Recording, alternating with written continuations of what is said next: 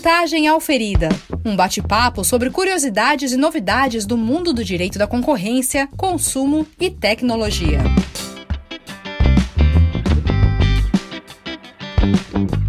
Olá, bem-vindos ao VA, o seu podcast descontraído sobre concorrência, mercado jurídico e muito mais. Eu sou o Ricardo e eu estou com os meus amigos Eric e Zeca para o nosso bate-papo descontraído de hoje. Eric, Zeca, eu tenho que começar esse podcast dando Feliz 2023. Não sei como é que foi o Natal e o Ano Novo genial de vocês, se vocês eram da turma que estava na Bahia, se vocês eram da turma que ainda vão esquiar em Aspen, ou na Europa, ou se vocês por acaso estão em algum balneário na América do Sul, depois a gente vai tratar disso com o nosso convidado, mas nós três, pelo que eu vejo aqui, estamos de volta à Labuta para gravar o VA depois de o quê? 2 meses de pausa justificada em homenagem ao nosso papai, que está aqui na minha frente, na tela, então mais do que justificado no Instagram e aceito por todos. A gente já sabe que, vou perguntar para ele se ainda está uma fase brava, mas pelo menos ele está achando aqui uma horinha para gravar o podcast com a gente. Então, ressalvas feitas sobre a nossa pausa. Estamos de volta, vocês vão aguentar o ano 3 do Vantagem Auferida aqui. Primeiro podcast de 2023 sendo gravado, com muitas novidades, né? Uma das novidades foi o aniversário de um dos integrantes aqui, capricorniano, que eu estou vendo na minha frente, Zeca. É isso? Me corrija nos signos. A galinha pintadinha. Bom dia, boa tarde, boa noite a todos. Muito feliz de estar aqui de novo, perseverante. Agradeço a companhia de todos, agradeço o carinho que a gente recebeu. Pois é, foram meses muito agitados, ganhei nenéns, fiz aniversário, praticamente um Opalão 4.1 aí, bebendo muito, andando pouco, mas é o que nos resta. Mas fico muito feliz, Ricardo, Eric, de estar aqui com vocês todos e acompanhando e falando muita bobagem aí por mais um terceiro ano. É claro. Eu só fiz essa pausa para saber se era mesmo um capricorniano, já ressalvando ao time que nós temos um aquariano, que é esse que vos fala aqui no dia 27 de janeiro. Espero parabéns de todos. Eric, confesso que eu não lembro quando é o seu aniversário, então se você quiser entregar aqui signo, zodíaco ou data, fale agora ou cale-se para sempre. Bem, bom dia, boa tarde, boa noite a todos. Gente, bom demais voltar a gravar com vocês. Zezé, parabéns pelo aniversário, mas principalmente pelos nenéns aí, muda tudo na vida, cara, bom demais. Você deve estar curtindo muito, mas vai curtir muito mais. Nosso convidado também tem neném aí, depois pode passar essas dicas de paternidade, né? Ainda mais no litoral que ele se encontra hoje, num lugar especial. Mas 21 de setembro, no meu caso, Ricardo, eu sou virginiano. Não espere! Ligue já! Tá tudo explicado, é só por isso que esse podcast funciona, que ele que pressionou a gente para gravar, porque temos um virginiano. Mas agora, voltando ao que vocês estão acostumados do nosso podcast, tem tanta novidade que eu nem sei como fazer essa pergunta direito para você, Zeca. A gente tem novo governo, a gente tem um monte de assunto acontecendo no CAD, a gente tem talvez 4 conselheiros a serem apontados, nominados esse ano, ou pode ter um projeto de lei que mude tudo também. A gente tem uma SG super acelerada aí no final do ano e começo do ano. Então, para eu não falar uma pauta que não é minha, é uma pauta que já é do VA, eu queria saber, Zeca, o que só você, depois de tanto tempo, viu na concorrência nos últimos tempos.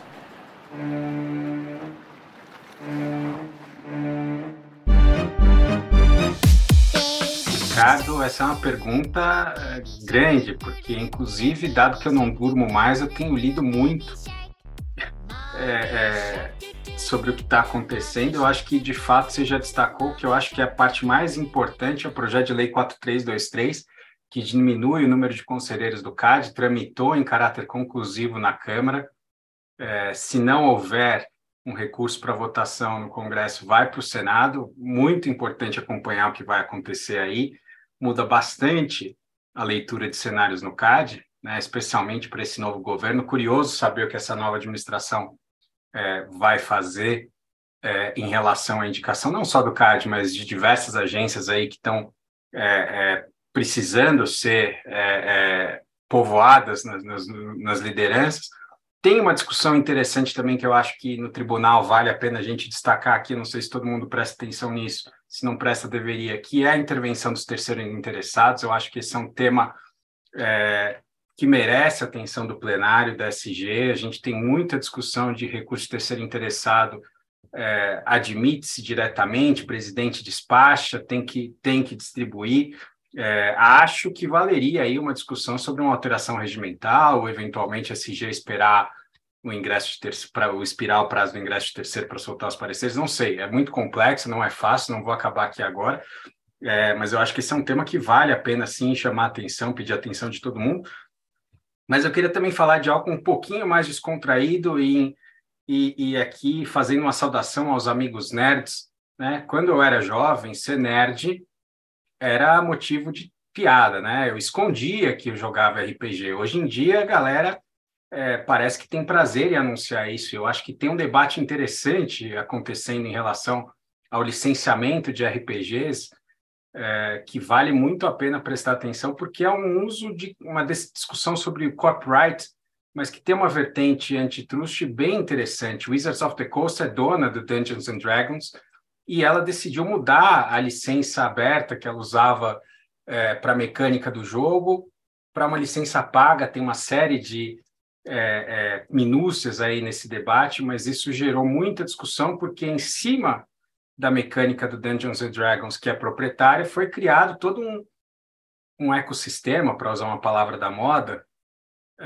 de concorrentes do próprio Dungeons and Dragons. E agora o monopolista, dono do sistema, está querendo cobrar royalties.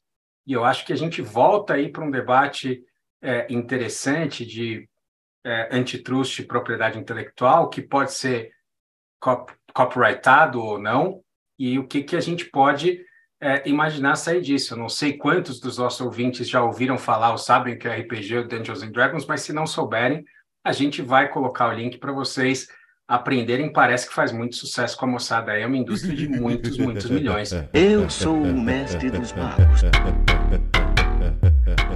Jogos de tabuleiro e afins. Eu acho que esse é um destaque, uma curiosidade interessante. A gente pode falar sobre os non-compete nos Estados Unidos, sobre as discussões de aplicação do DMA que estão em curso na Europa, a Alemanha também bombando contra as empresas quanto ao uso de dados pessoais. Tem muita coisa acontecendo no antitrust. Acho que é uma revolução. Se alguém souber onde o antitrust vai parar em 5 anos, realmente vai ser um mago, vai ganhar muito dinheiro. Mas olha, hoje em dia é muito difícil saber o que está acontecendo e para onde a gente vai. Não dá para manter o acompanhamento de tudo. É impossível, confesso, mesmo com muito tempo livre, não dormindo. Que baita resumo, hein, Ricardo?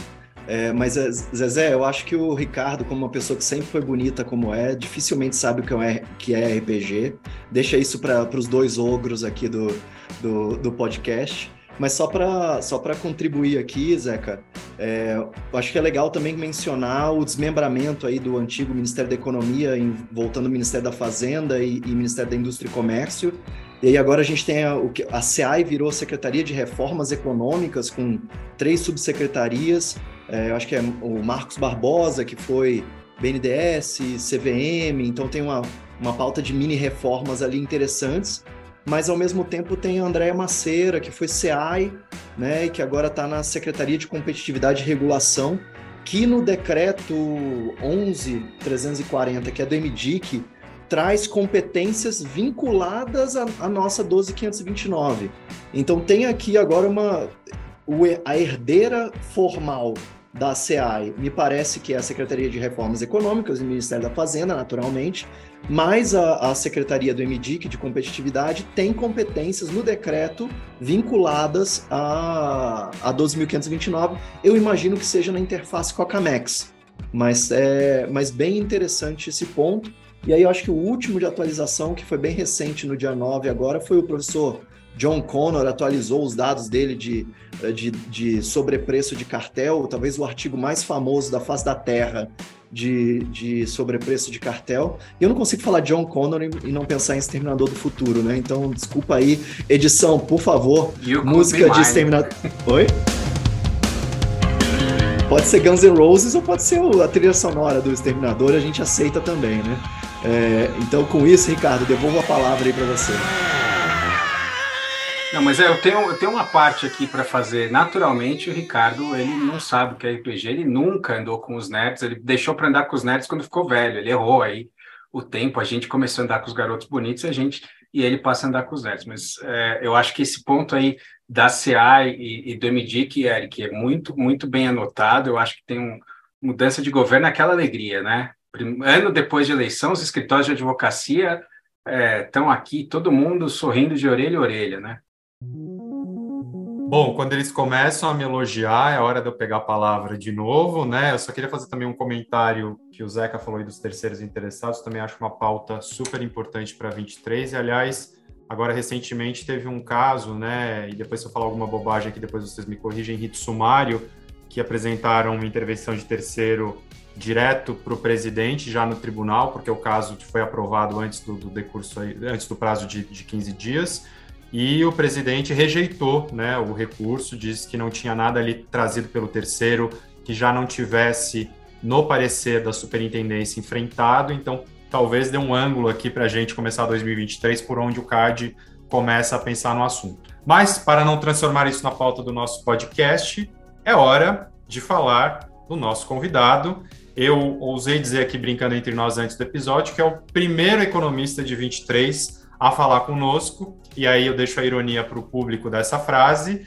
mas a gente está muito feliz que ele está aqui com a gente, não está no Brasil, ele vai explicar onde ele está, então é um podcast internacional que depois é capturado pelo Spotify, quando a gente tem nossa presença muito além do Brasil, mas sem mais delongas, eu vou deixar aqui o conhecido, meu amigo Juan, se apresente, inclusive esclarecendo a todos, Juan, Ferrez, como é que é a pronúncia correta desse nome? Exato, Ferrez. Obrigado, gente, pelo convite. Já fui apresentado, sou economista, trabalhando com antifluxo, regulação há muitos anos. E, bom, na verdade, só tenho a agradecer aqui, gente. Prazer. E respondendo aqui, hoje estou em clima de férias, porque ainda estou em Punta del Este. Meus pais moram no Uruguai, são uruguaios, eu sou uruguaio também.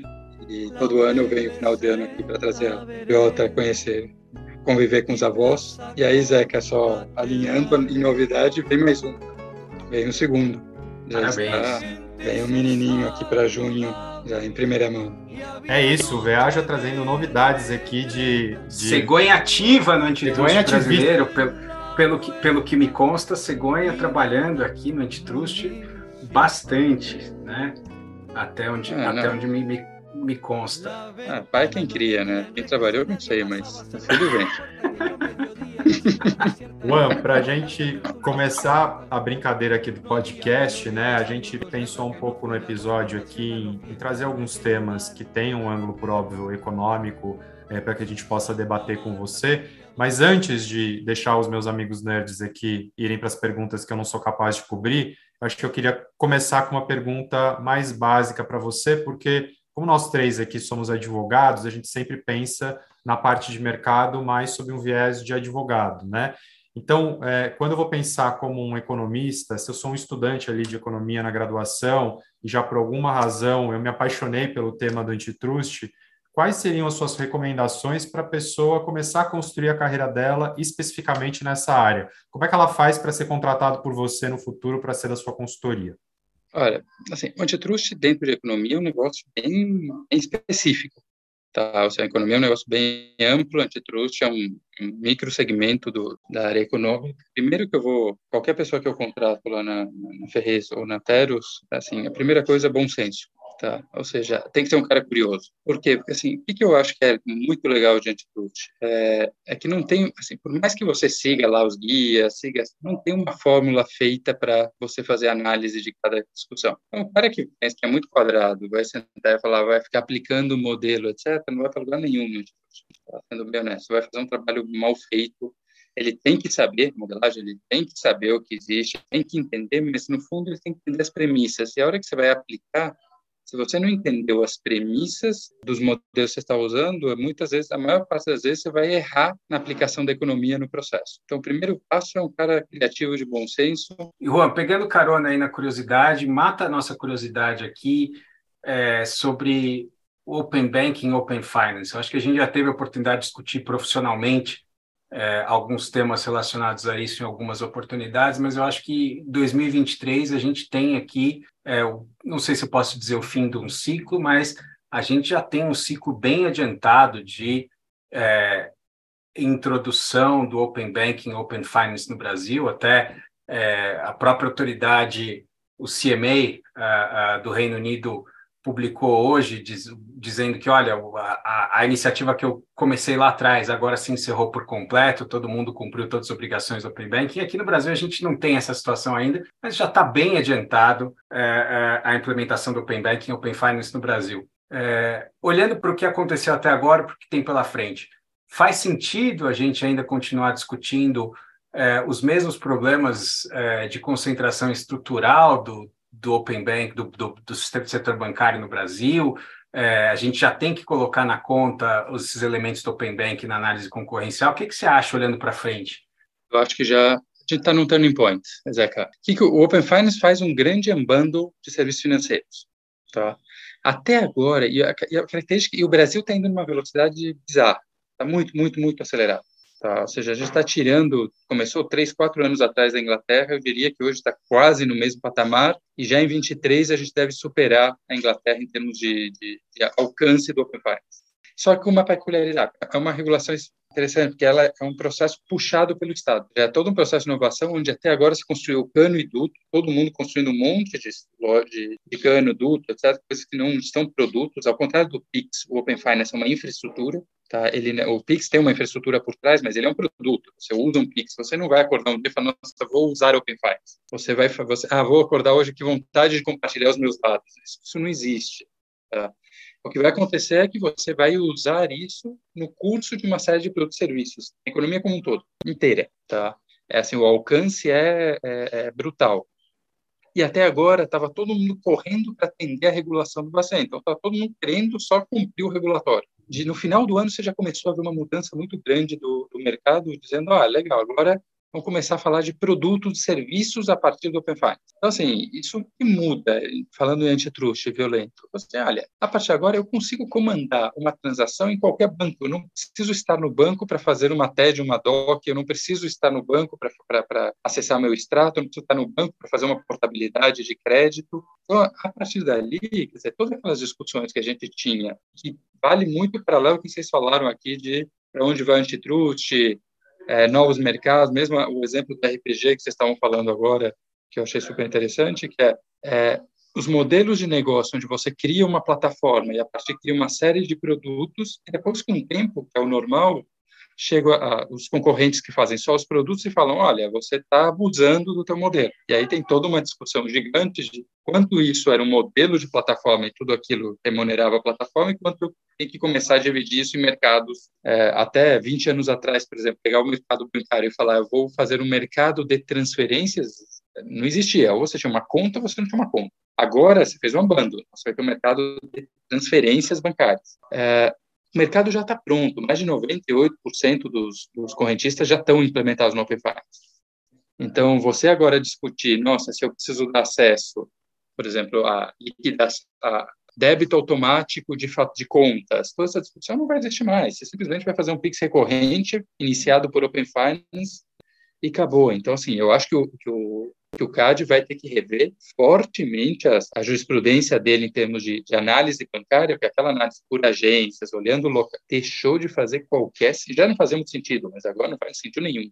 Esse é um ponto muito curioso, né? A gente migra de um cenário em que vocês têm aí uma suposta concentração muito grande, pelos próprios relatórios do Bacen, em poucos grandes bancos, né? 2 dos quais do governo, inclusive, para um cenário onde qualquer um pode ser o iniciador de pagamento, qualquer um quase pode ser ter uma conta de pagamento. Isso é uma coisa muito curiosa. A gente vê o movimento dos próprios varejistas também, né? Todos se bancarizando, techfins e fintechs, coisas muito ricas acontecendo nesse setor. Mas eu acho que tem um tema quando a gente fala disso, Juan, pegando carona aqui, sem querer monopolizar a tua atenção, mas já ficando à frente dos demais, tem casos interessantes envolvendo também tecnologia, né, em relação ao setor bancário. A gente vê aí recentemente reclamações, não só no Brasil, mas como fora, sobre as carteiras digitais, né? O controle, o gargalo deixa de estar no banco que tem o cofre com o dinheiro, passou pela maquininha e agora chega no celular, né? E essa história de gargalo no Apple Pay, na carteira do Android, faz sentido olhar isso da perspectiva antitrust ou é mais um canal de histeria generalizado contra as Big Techs? O que você acha? Tem muita coisa aí que a gente pode desdobrar essa pergunta, mas uma provocação para a gente começar a conversa. O que você pensa a respeito? É uma boa provocação. Na verdade, é o seguinte: quando você faz um unbundle e uma abertura obrigatória de todo o processo bancário, você jogou o poder para o canal, para quem tem o acesso ao consumidor. Então, de fato, todo esse processo aqui, lembra que é um equilíbrio numa cadeia. Na hora que você reduz o poder na ponta do dono do produto bancário, o acesso aos sistemas de liquidação, aos sistemas de compensação, ao acesso a dados bancários, etc., você, gradualmente, a curva de demanda continua sendo a mesma, você aumenta o poder relativo do elo ajusante, tá? E o elo ajusante é que é o dono do canal. Então, assim, eu não chamaria isso de histeria, eu chamaria isso, é um processo normal de qualquer cadeia nesse sentido. Mas daí a você me dizer que que existe um problema ali, já vai uma distância grande, tá? A rigor, todo varejista escolhe como vai pagar, qual é o instrumento que ele vai receber o recurso. Você chega no varejista e fala, eu quero pagar. Se ele não aceita cartão de crédito, você não vai pagar com cartão de crédito. Você vai pagar com dinheiro, com cheque ninguém mais usa, mas sei lá, vai pagar com transferência bancária, o que você quiser, cartão de débito, com Pix. Então, assim, você dizer que, olha, eu tenho que abrir o meu sistema de pagamentos para minha intermediação, assim, é um pouco, aí sim entra um pouco na histeria, na minha opinião. O que eu acho só é que, assim, na prática, o que está acontecendo, assim, o interesse de ter um custo de transação baixo quer dizer, você vai cobrar de qualquer jeito. Você tem um produto que o cliente quer comprar. Se você vai cobrar isso via FII ou via taxa de cartão, no final do dia, tanto faz. Assim, você vai cobrar do mesmo jeito, eu tenho o mesmo poder. Quer dizer, pensando aqui na loja virtual, eu tenho a loja virtual, eu cobro um FII da loja virtual, mas eu cobro também via pagamento. Qual a diferença se eu, anyway, estou cobrando dos dois jeitos? Eu tenho dois preços, eu continuo cobrando o meu preço. Se eu for monopolista, eu vou cobrar meu preço de monopolista e vida que segue. Se eu quero discriminar a forma como pagar, é um problema concorrencial menor. De novo, eu não tenho uma opinião mega formada ali sobre qualquer caso específico, mas faz sentido uma discussão crescente de canais. Isso eu tenho absoluta convicção, mas o caso concreto, eu acho que tem uma certa caça às bruxas ali que a gente precisa olhar com calma. Não estou dizendo nem que sim, nem que não, uma opinião formada. Não, a gente percebe que o Juan está andando muito com o advogado, porque, evidentemente, a resposta dele é depende. Brincadeira, Juan, estou de sacanagem contigo. Mas mas a gente tá falando a mesma coisa. Eu acho que a questão do canal é realmente a discussão-chave, né? Quem passa a estar na frente do consumidor ali deixa de ser agência vendendo serviço, você tem o celular como porta de entrada. Eu acho que é um debate super rico, a gente vê o CAD já se manifestando aí, tentando colher informações com múltiplas partes, muita coisa para acontecer nesse cenário. Eu gostei da sua resposta muito, eu acho que é um pouco a visão que eu também vejo as coisas acontecendo no mercado. Vamos ver quanto tempo para que o CAD se atualize, né, em relação ao Open Banking, em relação a essa mudança de canal. Eu diria, mas eu até adicionaria uma outra coisa. O Open Finance, ele vai reduzir esse poder. Porque, assim, todo mundo pensa o Open Finance como, eu vou comandar uma transação, vou acessar os dados no sistema bancário. Na verdade, ele é muito mais do que isso. Ele, na verdade, é um padrão de comunicação seguro único que permite que você leve, quando você está em qualquer canal, de fato, você está falando diretamente com a instituição financeira. Quando você faz uma iniciação, o que é isso? Isso nada mais é que você, lá num canal qualquer, se comunicar diretamente com o seu banco, Itaú, Bradesco e assim por diante. Então, quando você entra nessa dinâmica, qual o poder que você tem de fechar o pagamento dentro de uma plataforma? Nenhum, porque se esse player colocar uma iniciação, essa iniciação não passa ele passa pelo celular, mas ele não passa necessariamente pelo canal do proprietário do sistema operacional do celular. Eu abro simplesmente uma página web, eu abro o aplicativo do banco diretamente.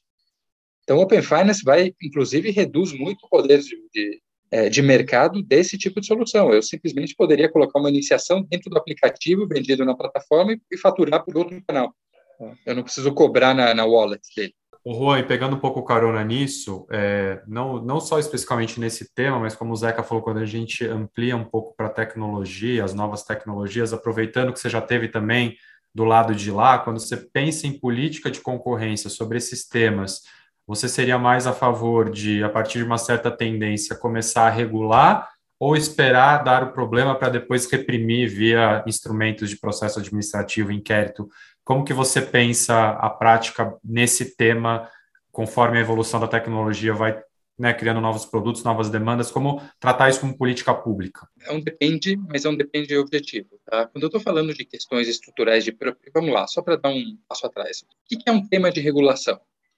Mudança, basicamente, o que a regulação faz? Mudança de alocação inicial de direitos e deveres. Tá? Se você sintetizar em uma frase, o que é regulação? É isso. Tá? Então, assim, isso não é o antitruste que deve fazer. Tá? O antitruste tem que coibir, dado uma estrutura de direitos e deveres, excessos para você tentar forçar uma mudança desse direito ao seu favor, uma mudança econômica desse direito. Então, quando você olha essa estrutura, por exemplo, quando você fala de propriedade do dado, quando você fala, olha, quem tem direito a acessar, quem não tem direito a acessar, se há um limite, por exemplo, no modelo de negócios que você vai implementar de um determinado setor, de uma determinada, tem que ter via regulação. Tem que ser prévio, porque, assim, senão você cria uma incerteza muito grande para os negócios. Agora, quando você fala o seguinte, olha, o cara começou a fazer uma determinada prática, onde ele começa a abusar da posição que ele tem, tá? Que ele foi criando. Necessariamente eu tenho que esperar que essa posição dominante exista. Como que eu vou intervir antes de eu ter efetivamente essa posição dominante? Só que aí tem uma questão prática. No mercado de tecnologia em particular, ele é muito path dependent. Ou seja, ele é muito dependente, assim, essa história que vai vencer a melhor tecnologia não é necessariamente verdade, é muito mais a tecnologia que conseguiu se difundir, virar um padrão, passar a ter externalidade de rede, isso que define muito. Então, o first comer, muitas vezes, tem muita vantagem. Tá? E aí, o antitrust ele tem que ter uma velocidade de atuação que não é um processo típico a gente viu agora o ano passado, um processo de 9 anos para analisar abuso de posição dominante. O tempo econômico do antitrust não pode ser medido em anos, nesse tipo de caso. Tá? Então, você precisa montar forças-tarefas, precisa ter decisões decentes. Ou seja, qualquer coisa que você espere 5, 6 anos no mercado de tecnologia já foi. Esquece, não mexe mais porque você já perdeu. Tá? Já acabou. Essa é a minha visão como um todo. Mas, assim, acho que o corte é bem esse. Eu quero mudar a alocação de direitos, deveres iniciais, regulação. Eu quero fazer uma intervenção depois em alguma conduta dentro do processo. Tem que ser antitrust, tem que ser por conduta, mas tem que ser rápido. Juan, queria propor aqui meio que um cavalinho de pau, aqui uns 180 graus aqui de... Cavalo de pau de ré, senhoras. Já falei que vai dar. Ou como diz o povo, né? Um de 360 graus. Eu sabia. Essa piada tinha que vir, né? Ô Zezé, você fez aniversário e teve filho, você agora tá no meu time de piada de tiozão, tá? Vamos junto. Eu chamo você para comer um pavê. Obrigado. O Juan tá no mesmo time que a gente, então tá de boa. Ele vai entender o humor. O total, fica tranquilo. Mas, Juan, eu queria propor um pequeno cavalinho de pau aqui, para tentar aproveitar, obviamente, tua experiência de economista de forma mais ampla do que apenas o Open Finance e o Open Banking, porque eu acho que esse assunto é inesgotável, fascinante e inesgotável, né? Então, acho que não daria para a gente cobrir ele todo aqui. Mas como a gente teve agora, no finalzinho do ano passado, a Lei 14.470, que fez algumas alterações bastante importantes na área de indenização por dano de cartel, eu queria te ouvir, não sei se você tem essa experiência, tá? Mas imagino que sim. Eu queria te ouvir dos desafios que você percebia do ponto de vista econômico, né? Ou seja, das lombadas, das barreiras que você percebia nesse tipo de ação judicial antes da lei, e se você teve a oportunidade de refletir sobre essas alterações legais e se elas efetivamente tiram algumas dessas lombadas. Então, assim, se você puder começar por uma história de guerra. Pô, eu tive num caso, essa foi a dificuldade, eu vi aqui, e eu acho que isso muda, poderia ajudar a gente bastante. Então, vamos lá. Eu vou me concentrar, obviamente, assim, quando você acompanha um caso desses, eu vou dizer que 70% dos problemas dessas ações ainda não eram jurídicos. prescrição, se você tem direito, quando você tem, se é 3 anos, se é 10 anos, todas aquelas discussões, etc., que obviamente eu não me atrevo aqui a entrar com vocês três aqui. Mas, onde que estava o problema econômico, tá? Para ficar aqui no meu quintal. O que você percebe? Vou pegar alguns casos concretos, olhando o Brasil e fora, tá? No Brasil, a experiência de indenização de cartel é mínima, definitiva, é mínima, etc. Você não tem, então é por isso que eu vou pegar alguns casos do exterior que eu trabalhei, tá? Mas o que você percebe? Olhando um pouco, por exemplo, as indenizações que foram dadas, para não pegar Estados Unidos, vou pegar a Europa, que são várias cortes diversas, etc. É uma discussão. Quando você olha qual é o padrão econômico geral para definir o valor da indenização, o que você percebe? É que, mesmo lá, as cortes têm exigido evidências muito concretas dos dados, do dano. Então, por exemplo, eu quero no nível da nota fiscal, mostrando que a nota teve um valor X, que o contrafactual teria sido Y de outro país, nesse nível, e aí, para fazer o cômputo, eles pedem esse grau de detalhamento. Mas depois, para calcular o sobrepreço, a análise é ao contrário. Quanto mais simples e mais pulverizada você tiver, mais importante, mais fácil ela ser aceita. Então, basicamente, assim, está todo mundo usando basicamente um yardstick, modelo, deixa eu comparar um produto que andava na mesma velocidade, a partir de um determinado momento tem um descolamento, ou seja, a análise não é tão sofisticada em termos de sobrepreço. Tá? Essa, por exemplo, foi uma discussão muito complicada no cartel de câmbio. O cartel de câmbio, a análise por definição, era muito complexa. Foi aceito, foi uma microfração, tá, nas ações, muitas delas confidenciais, mas o que foi aceito foi uma microfração do dano efetivamente incorrido. Muito mais por dificuldade, mesmo sendo um setor que tem muita informação pública, etc., é um setor que você tinha muita dificuldade de corroborar esse dano, porque eu estou falando de base points para cá ou para lá, era muito pouca coisa dentro do valor. Tá. Na maior parte dos casos, a gente está falando de análises onde ele exige que você consiga mostrar todas as notas fiscais, consiga mostrar que você não repassou isso ao consumidor, o PESOL é outra discussão, e aí, é engraçado, as cortes, nesse aspecto, têm pedido lá fora um grau de detalhe gigantesco, então isso é muito trabalhoso, mas depois quando você fala, bom, qual é o sobrepreço dessa nota fiscal que você conseguiu recolher dessa estrutura, eles têm feito uma análise bem genérica, tá? Não estou dizendo que é ruim, não, tá? Eu estou achando que é uma estratégia até boa, porque a hora que você tem essa análise muito complexa, você também abre espaço para uma discussão sem fim de qual o sobrepreço. Tá? É só botar mais hipóteses que você vai ter um número diferente. Então, a questão é se as hipóteses são razoáveis. Mas, assim, pegando casos concretos, assim, me parece que o grande ponto é chegar em setores quando você já tem informação é fácil. Na maior parte dos setores, acho que a lei vai entrar, é muito no e-discovery, é no dar acesso a informações do cara que praticou o cartel, para que, de fato, esse dano possa ser calculado. A maior parte das empresas não tem informação suficiente para provar um dano que ela sofreu. Tá? E, Juan, uma pergunta de dia a dia. Eu imagino que você tenha tropeçado nos peritos que os próprios juízes indicam para trabalhar nesses casos. Como é que você tem visto? Você tem visto contador? O que você vê nesse gente, essa parte de perícia no judiciário é um horror a todos os prêmios. Assim, o nível médio dos peritos que aparecem com muitas ações, claro, mas a maioria, vou te dizer, assim, é desesperador. E, assim, gente que não... Assim, você percebe que não há sequer um know-how mínimo de saber qual é a especialidade que você precisa colocar para o cara fazer a perícia. Tá? Então, nesse processo, o trabalho de auxiliar de perito se torna muito importante. Você fica feliz quando você pega um perito com bom senso. Ele fala, bom, até que eu vou entendi, isso aqui eu não vou responder, pelo menos devolve para o juiz. Olha, eu vou até aqui e não consigo. Quando você pega um perito que, além de tudo, tem um ego grande... É desastre atrás de desastre. Tá? E, assim, é 80% das vezes. Tá? O judiciário, nesse aspecto, é muito complicado. O Juan, mas também demais, né? Um ponto aqui que eu acho que é interessante, a partir do que o Juan começou a falar, quando você pega, né, algumas discussões que a gente já teve aqui de indenizatórias no Brasil, por exemplo, o cartel de cimentos, por exemplo, uma série de ações que bateram no judiciário, elas morreram ou seguem por pontos eminentemente jurídicos. Então, prescrição, né, se quem era o titular do dano, se era a construtora ou se era o consumidor, e fica assim na discussão, e sobe, desce, volta, enfim.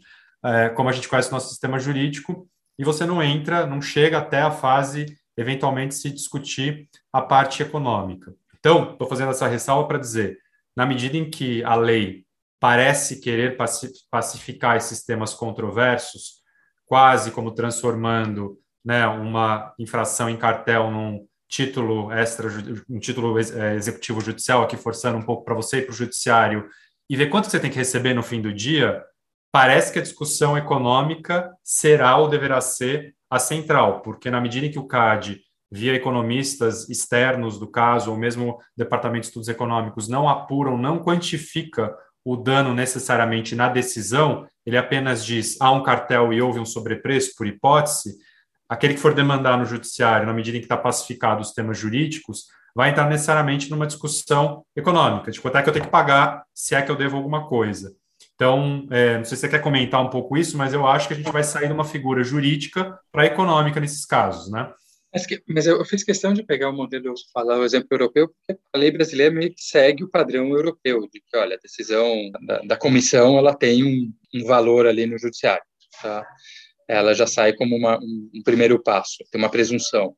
Bom, aqui, acho que vale a mesma coisa. O que vai aumentar a importância da qualidade da decisão do CAD, tá? E essa é uma discussão, é só olhar a nossa composição atual, etc. Tá difícil você conseguir unicidades e padrões nas decisões do CAD, tá?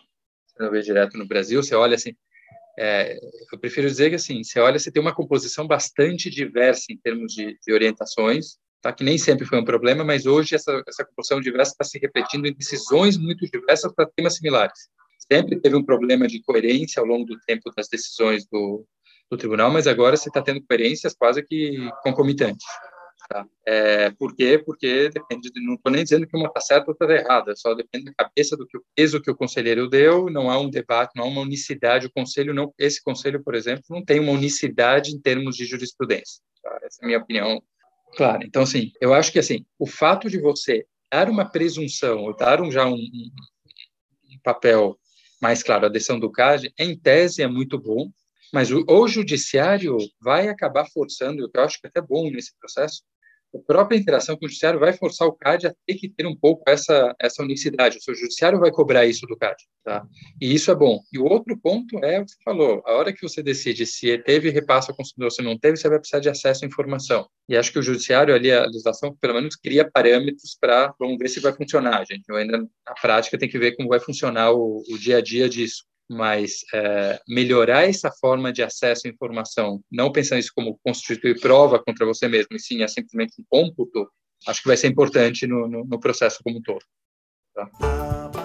Acho que eu tenho que fazer eco ao que o Juan está falando aqui, mas de uma outra perspectiva. Acho que todo mundo comemorou a edição dessa lei que facilita as ações de reparação por dano concorrencial, porque juridicamente ela, de uma certa forma, esclarece um ponto, para mim, talvez o mais relevante de todos, jurídico, nessa discussão da prescrição. Mas, de fato, eu acho que, na prática, até alguns elementos que o Juan destacou aqui, quanto ao cálculo do dano e a prova efetiva de dano, assim, eu não sei se essa lei resolve tanto problema assim quanto a gente gostaria que ela resolvesse. Acho que um processo de educação do judiciário, da parte do CAD, talvez seja muito necessário, ou do IBRAC, da ICC, de quem quer que seja, e dos próprios peritos nesse contexto, né? Não vejo muito como a gente sair dessa lama sem fazer um esforço de educação e, de novo, assim, é claro que a gente pode ficar anos discutindo isso, até por conta do artigo do John Connor que o Eric colocou. Talvez o que fosse mais efetivo em termos de proteção dos direitos dos lesados fosse estabelecer uma presunção relativa de dano e parte-se de eu sei que é uma posição talvez muito favorável aos autores, aos lesados, e muitos clientes meus vão ficar muito bravos quando falando esse tipo de coisa, mas em termos de desenhar um sistema, talvez estabelecer uma presunção assumida de tantos por cento e deixar para que em cada caso o demandado, né, o cartelizador, rediscuta isso, talvez fosse ser mais efetivo em termos de assegurar direito do que a gente ficar com essa discussão caso a caso da quantificação do dano, porque mesmo com a colaboração do CAD, de novo, o CAD não tem dinheiro infinito, né? vai ficar calculando dano de cartel em todos os casos, não vai dar certo. Assim, eu sou muito cético em relação a gente ter um sistema que funcione no Brasil, no judiciário, em relação a isso, sem que a questão da quantificação do dano fosse estabelecida de uma forma mais direta. Mas, assim, até pegando um pouco carona nesse ponto, teve agora um relatório há pouco tempo atrás do ex-conselheiro... fugiu o nome. Bom, feito naquele convênio da OCDE com o CAD. Teve uma série ali, e ali teve... E o mais engraçado é que ali se estimou um dano de uma conduta, estou falando ali do mercado de aviação, combustíveis de aviação. Logo depois teve o julgamento do tribunal usando outros parâmetros completamente diferentes. Isso que eu acho que vai criar esse tipo de ponto que eu falo, dando nome aos bois aqui, uma confusão, quer dizer, o próprio CAD faz um convênio, faz uma estimativa de dano usando parâmetros históricos desse setor, manda exatamente os 10 anos anteriores, depois os 10 anos seguintes, calcula o PESOM, faz todo o processo, que depois, no processo, usa critérios completamente diferentes para fazer o julgamento. Imagina a confusão de um juiz recebendo uma ação de indenização, vendo... E o pior, nesse caso, ainda tinha um terceiro relatório da ANAC dizendo qual era o sobrepreço. Então, você tem 3 números vindos do Estado, 2 do CAD, 1 da ANAC e ANP juntos, falando exatamente de margens do setor, cada um com critérios diferentes, não estou falando em 5 ou 10%, estou falando de 5 vezes, tá?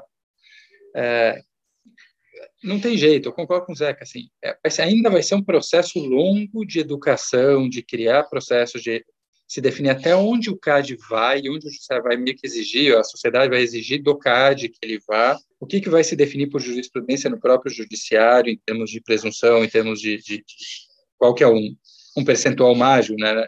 Originalmente sempre se falava, cartel impacta em 20%, só para pegar cartel, a discussão, é o número mágico do OCDE, mas na verdade a expressão é gigantesca. Tem setores que 20% é uma barbaridade, tem setores que 20% é nada. Tá? Então, assim, eu acho que isso aqui, assim, eu acho que a gente avançou muito, mas, assim, não acho que agora, nossa, destravou o processo, é um passo a mais, acho que ainda tem chão pela frente para isso se tornar algo corriqueiro. E até pegando esse gancho para mudar um pouco aqui a pauta, depois que eu sei que o Eric tem uma leva de perguntas aí num outro tópico, mas aproveitando um pouco o nosso público, né, que talvez a gente tem um público bem diverso e bem, né, pessoas que estão mais novas na carreira, mais antigas como nós, mas assim como lá atrás o advogado de CAD, né, era meio renegado no processo de M&A, era envolvido lá no final da história para buscar quase um stamp aí da autoridade, e isso mudou, obviamente, com a lei de 2012 e todos esses anos, da gente ser envolvido já em estágios estratégicos para o M&A, acho que esse é o ponto que eu queria tocar aqui. Quando a gente vai fazer essa reflexão com um economista, né? Eu acho que muitos de nós aqui, a gente usa o economista no susto, quer dizer, a gente vê o CAD, alguém trazendo algum ponto econômico, fala, agora eu preciso do meu economista, basicamente para combater e ficar para o advogado uma questão de prova. Eu vejo assim, né? Eu vou fazer uma prova contra o que o outro economista ou contra o que o CAD argumentou. Mas se eu for pensar do ponto de vista estratégico, quando eu tenho que ter o economista comigo desde o início? Em que tipo de caso de discussão eu tenho que engajar um economista para ele ser parte de um bem-sucedido processo de M&A? Olha, vamos lá. Essa é uma boa discussão, tá? E até vou voltar muito atrás no antitrust, pelo menos quando eu comecei. Se você olhasse, o share of pocket, há 20 anos atrás, do antitrust entre economistas e advogados, era muito maior a proporção de economistas.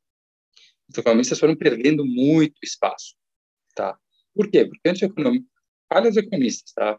Desculpa, assim, foram umas antas com todos os prêmios, a todo o prêmio.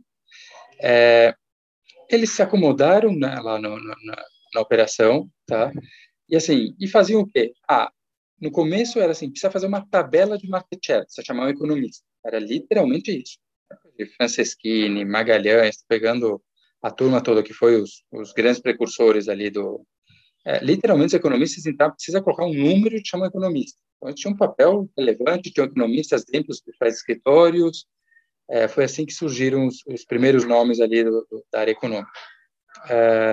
Com o tempo, obviamente, os advogados começaram a perceber que esse espaço, não preciso chamar um economista para calcular o market share, ou um HHI, ou qualquer coisa parecida, qualquer um minimamente aplicado sabe fazer esse cálculo. e mais fazer mesmo análises iniciais. Agora, o que eu percebo ainda? Acho que você tem razão que tende a haver uma reversão, um nível maior de especialização. Quando eu estou falando de operações complexas, ou seja, grandes atos de concentração ou grandes definições de políticas comerciais, é muito melhor, você aumenta muito a chance de sucesso ao você desenhar a operação de uma forma que ela seja palatável para a preocupação concorrencial, do que você depois chegar, quando o problema está feito, e falar, deixa eu contratar o economista para fazer um contra-argumento. Muitas vezes você não está sendo nem ouvido, porque o outro lado já tomou a decisão, já formou a decisão. Então, você olha lá, e aí o grande driver a primeira pergunta é, quais são os drivers que fazem com que esse negócio seja um sucesso? Porque, na verdade, todo mundo tende a olhar poder de mercado falando assim, o market share. Isso é uma medida indireta, market share, mas, na verdade, o que é poder de mercado? Poder de mercado é o driver que eu tenho que faz com que o meu negócio seja super bem sucedido e que os demais não têm. Essa é a pergunta. Então, quando você entra num negócio e vai analisar, por isso que às vezes você tem setores que são enormes, com concentração elevada, e mesmo assim ele não tem poder de mercado. Tá? Uma hipótese. A lei tem que ter um parâmetro direto, objetivo, lá, volta 20%, está ótimo, é isso mesmo, não dá para criar um critério maluco. Mas o que eu olho muitas vezes são operações complexas sendo discutidas eternamente em discussões, você fala, para que esse indivíduo comprou, por exemplo, essa divisão? Ou por que ele já não entrou com os investimentos de A ou de B sendo feito, ou por que ele não simplesmente já não fez um desinvestimento de outra operação dele que criaria problema, que aquilo não é o core da operação dele. Eu cansei de chegar em operações e falar, o teu problema é esse. Mas isso aqui não me dá retorno. Então, você não vendeu. Por que você já não resolveu isso antes? Para que você está parando uma operação? O grande custo não é o advogado, o economista, etc. O grande custo é que você está 1 ano sem poder gerar eficiências. Coloca isso. Mas, Juan, aí entra a discussão, aí, Juan, pegando carona que você está falando, aí a gente tem aquela velha discussão de que os clientes não são monolíticos, né? Raramente você tem um cliente que tem um tomador de decisão, que tem visibilidade sobre o todo, né? Aí o fulano quer comprar divisão porque quer, o outro não quer, e aí você tem toda a política interna que é um desarranjo. Às vezes a gente vê clientes que não chegam num consenso por causa disso, né? Infelizmente essa parte tem um valor também, mas você destaca um ponto muito rico aí. Conseguir essa unidade do cliente não é trivial. Mas aí entra um pouco também a história do santo de casa não faz milagre. Essa discussão, muitas vezes, você não resolve. Essa discussão vem há anos na própria organização. E aí tem uma diferença. O advogado, quando está lá, quando ele é consultivo, perfeito. Mas quando ele está entrando lá na operação, ele está representando a empresa. Um economista, ele está entrando como alguém, deveria, pelo menos, nem todos entram, mas deveria entrar como alguém independente, que não vai ter uma interação tão frequente, que não vai, assim, eu quando entro num projeto, eu não estou preocupado se eu vou me desgastar com este cliente. Eu não é tão frequente o processo de conversas com ele, se eu falando comercialmente aqui, bem direto, não tem uma frequência. O cliente só vai chamar a Ferrez quando tiver um problema complexo, não vai chamar problema simples, não tem que chamar. Tá?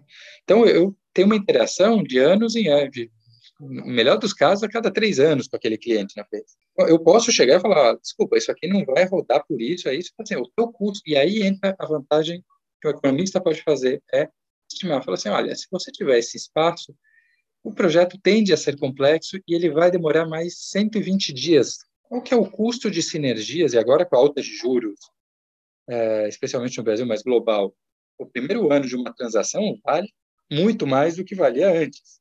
Você podia operar. Então, assim, você pode simplesmente chegar para ele e falar assim, a decisão é sempre da empresa, mas isso te custa tantos milhões aqui em termos de tempo no CAD, isso te custa tantos milhões aqui em termos de você fazer da operação, toma a decisão que você quiser. O negócio é dele, não sou eu que tenho que tomar a decisão, mas ele tem que poder tomar essa decisão de forma consciente. Eu acho que nesse processo, alguém que entre com a discussão nos termos financeiros corretos ajudaria ele a tomar decisões no processo. Então, sim, trazer. Agora, sendo bem honesto, galera, nem todos os economistas, para não dizer, eu acho que uma minoria, teriam capacitados a fazer essa discussão financeira. Então, tem um outro lado dessa história que, sim, o mercado de economistas do nosso lado aqui também precisa aprender a fazer isso.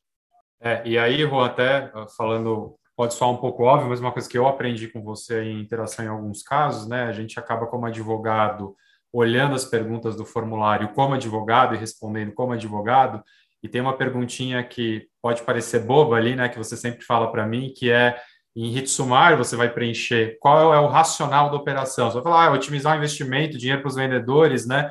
Mas quando realmente você começa a ir para a parte estratégica da empresa, o processo de M&A, você tem que ir a fundo nessa pergunta que reflete um pouco tudo que você está colocando, né? Por que eu estou fazendo essa operação?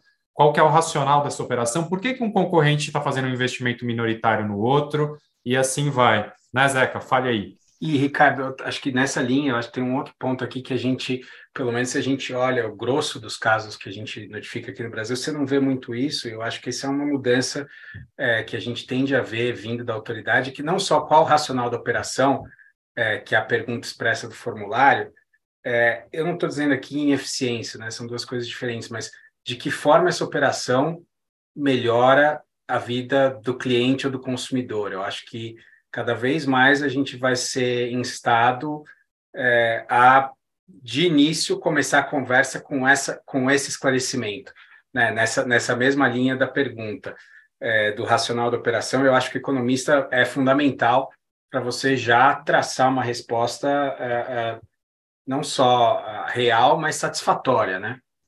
Gente, isso, na verdade, a gente já teve um avanço grande nisso. Há 5 ou 6 anos começou-se a usar o termo teoria do dano, que não é me prove o dano, me diz qual é a mecânica do dano. A gente só precisa expandir. Então, você vai um terceiro interessado, quer perguntar, tá bom, você está me dizendo que é um problema, me explica por qual mecânica um dano pode ocorrer. Se ele vai ocorrer, outros 500 apresentam, olha, mas pelo menos me mostra a mecânica pelo qual você está preocupado com esta operação. Aqui é a mesma coisa, as duas perguntas de eficiências, não são à toa que elas estão no final do formulário, tanto a de eficiências quanto a de racional, elas são uma pegadinha, elas foram criadas para isso. Tá? Porque justamente o típico é o cara falar, não, a operação é ótima, eu vou ganhar milhões, eu vou não sei o que, pronto. Se você vai criar uma simetria desse tamanho e vai ter toda essa eficiência, me explica como que isso vai, como que o teu concorrente então vai sobreviver a essa discussão, se ele não vai sobreviver, como que isso ainda assim vai ser repassado ao consumidor sem um mecanismo de pressão competitiva. Então, quando a gente olha a teoria do dano, eu acho que tem que ter um passo além, que é, bom, qual que é a teoria de repasse dessa eficiência para o mercado? Falta essa pergunta poder ser objetiva nesse sentido. Eu falei assim, legal, você está me trazendo aqui, me propondo uma operação, está me dizendo que tem eficiência, está me dizendo que é isso, que é aquilo que o concorrente vai fazer. Se ele vai fazer tudo isso, por que ele não faz hoje? Então, me explica essa mecânica de como que a concorrência vai se acirrar, me explica como essa mecânica de como esse processo vai ser repassado ao consumidor. A maior parte dos formulários não responde isso. Mas, assim, de larguíssima margem, não consegue responder isso. Bom, muito legal esse tópico. Eu acho que eu vou dar outro cavalo de pau aqui, né? Em homenagem a... Eu tô com esse trabalho hoje. Mas acho que tem tudo a ver com o início da tua fala, em que você estava falando, lá no início, o economista era chamado para fazer tabela de market share e HHI, né? E aí foi perdendo espaço, etc, etc. Eu queria te perguntar duas coisas. Primeiro, você já foi lá naquele chat GPT e pediu para o robô preencher um formulário de ato de concentração sumário, que é capaz daquele robô preencher aquele formulário rapidinho. E aí, brincadeiras à parte, com essa evolução de inteligência de dados, eu sei que você tem várias frentes aí de interesse na tua atuação comercial, com essa viés de inteligência de dados, onde você vê o papel do economista, né? Ou seja, não o economista de agora, mas o economista do futuro, e aí um pouco, se você quiser também, falar um pouco do advogado do futuro, porque eu gosto de pensar no advogado, quanto mais tecnologia a gente tiver, mais próximo de um consigliere do poderoso chefão ali, o advogado vai ter que ser. Ele vai ter que ser o cara ali, o irlandês no meio dos italianos, sendo mais humano do que a máquina. Que você enxerga para o economista numa evolução como essa? Olha, na verdade é o seguinte, os economistas eles vão ter que se tornar, de novo, volto para o ponto que eu falei lá no início, tem a ver com a questão humana, que eu falei, olha, tem que ser alguém curioso e alguém esperto. O que é isso? Vamos lá. O trabalho do economista é modelar a realidade, não aplicar modelos porque sim. Então, ele tem que saber escolher um modelo e as premissas adequadas para esse processo. Quando você coloca um caminhão de dados, e isso é o que cada vez vai ocorrer, você consegue fazer uma análise muito mais precisa de excedente de consumidor, de excedente da firma, de formas de repasse, você consegue Hoje você conseguiria estimar, assim, se você pensar, por exemplo, na empresa lá de pricing, a gente estima hoje preços para cliente e produto, tá? Pensando cestas como para. Então, assim, facilmente eu já tive situações ali onde a gente tinha uma matriz, eram 3 milhões de produtos e 26 milhões de clientes registrados. Então, você faz a conta, faz a matriz de alguns trilhões, algumas centenas de trilhões de preços possíveis. Há 10 anos atrás, a máquina não conseguia processar esse volume. Hoje ela processa. Você volta lá numa nuvem, numa Oracle, numa AWS, etc., e vida que segue, num nível individual. Só que qual que é o desafio? É que a possibilidade de você se perder nesse volume de dados e você perder o principal, que é qual é a hipótese que você está assumindo, por que aquela... Você assume uma equação falando preço igual a quantidade... preço igual a A mais B vezes menos B vezes quantidade, você já assumiu. Tem uma lógica ali, tem uma elasticidade contínua, não constante, você tem um monte de hipóteses sendo assumidas. Então, o que eu vejo do economista do futuro? Um cara muito menos focado em gerar 1 milhão de números, ser cientista de dados, e muito mais capaz de analisar o resultado dessas análises. Você falou, os modelos estão disponíveis. Do mesmo jeito que você falou de um aplicativo que preenche números de um formulário, se eu quiser qualquer dos modelos antitrust, entrar lá no RStudio ou no Python, você vai ter a rotina programada em open source, pronto. Então, não é essa a questão, é você conseguir revisar e entender se aquilo é o ideal. E aí eu faço um elogio a vocês, advogados. Tá? Eu, apesar de sempre ser uma pessoa naturalmente crítica, eu acho que os advogados, obviamente estou falando aqui dos advogados de elite, com que eu frequento, com que eu ando, que são os que vêm hoje no antitrust, etc., saíram de boas universidades, estrutura, eles saem, em termos de inteligência emocional, muito melhor preparados que os economistas. Tá? Por quê? Os economistas estão mal, hein, Juan? Putz, grila, hein? Estão muito mal. Não, mas é sério, é muito mal mesmo. Essa é uma crítica muito ferrenha à formação econômica, porque eu saio com um monte de moleque, porque acha que aprendeu a fazer ciência de dados e está na frente do computador, ele faz coisas complexas, como uma questão teórica. Eles esquecem que é muito mais importante você saber comunicar bem, entender as premissas, e aí entro ainda com uma empáfia do tamanho do mundo. Que eu tive situações bizarras, assim, já na minha carreira, tenho bastantes funcionários, bastantes economistas já trabalharam comigo, tem situações de chorar de rir, assim, o cara chegar depois de 6 meses, eu falei, olha, se você for genial e mudar aqui a empresa, beleza, você entra no bônus já no primeiro semestre, né? A empresa não tinha lá bônus. O cara marca um almoço comigo, beleza? Consigo encaixar um almoço, ele sempre fala, não, eu vim aqui para contar se eu fui excepcional e genial, como você me disse. Se eu não te falei nada, é óbvio que não. Assim, no que você acha que... Deixa eu te inverter a pergunta. No que você acha que você foi excepcional aqui, que você fez algo diferente? É nesse nível, tá? Então, assim, eu vejo os advogados, o elogio que eu faço é que eu vejo eles indo para cima, indo falar com o cliente. O economista sempre está falando, eu sou um gênio, e, assim, espero que me consultem, porque, nossa, eu estou aqui, eu falo assim, filho, você mais R$4 pega o ônibus, não adianta nada, meu nome é nada, dane-se, entendeu? O meu nome é R$4, você pega o ônibus, imagina o seu, filho, assim, vamos pro chão, você tem chão pela frente, entendeu? Eu vejo os advogados júniores mais agressivos no sentido de tentar achar o espaço dele, de tentar cavar, de tentar... Alguns exageram, como tudo, alguns metem os pés pelas mãos, aí cada um tem a sua lista para tirar a conclusão, você dá risada, mas isso é legal, mas é o juvenil, mas pelo menos é um cara que está tentando. Eu vejo os economistas muito mais parados nesse aspecto, tá? Com, obviamente, as exceções. Bom, depois de tocar no assunto da inteligência emocional dos advogados, vou aproveitando que o nosso tempo está encerrando, só cabe a mim dizer também que, como eu sempre falo para o Juan, é tudo um grande teatro. Então, somos todos muito equilibrados aqui do lado dos advogados, né? E a gente está sempre super equilibrado nas reuniões, mas é um grande teatro. E, aliás, Juan, falando em teatro, a gente não poderia deixar de encerrar o episódio sem fazer um pouco de teatro com você, que é um quadro já clássico aqui no VA, que é o De Frente com Gaillardi. Eu vou fazer 4 perguntinhas para você e você responde no estilo Marília Gabriela, no que vier à cabeça. A gente já teve pessoa que a gente falou responde rápido, ela fez um podcast na resposta, mas você, como economista, confio que vai ser com as palavras certas e certeiras. Vou tentar. De frente com Gaillardi.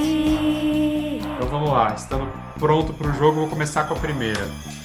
Economista, posto Ipiranga dos advogados? Não. Atuação muito mais limitada que isso. Falar baixo, é estilo ou timidez? Estilo. Eu aprendi com outro economista a baixar o tom quando a conversa começa a aumentar muito, você bate para que ele te escuta.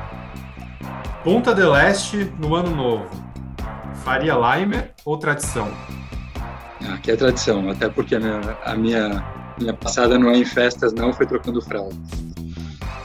E, para terminar, conta para o público do VA, Juan por Juan. Digamos, peculiar, vamos dizer assim. Alguém que gosta de desafios e de novidades. Na verdade, eu brinco que hoje eu divido entre ser economista e empreendedor.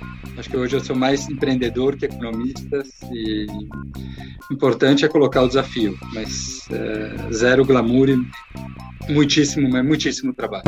Então, encerrando assim com muitíssimo trabalho e novidades, como dito pelo Juan, que nós aqui do VA em 2023 vamos buscar trazer conteúdo para vocês. Juan, a gente agradece muito aí a sua participação no primeiro episódio do ano.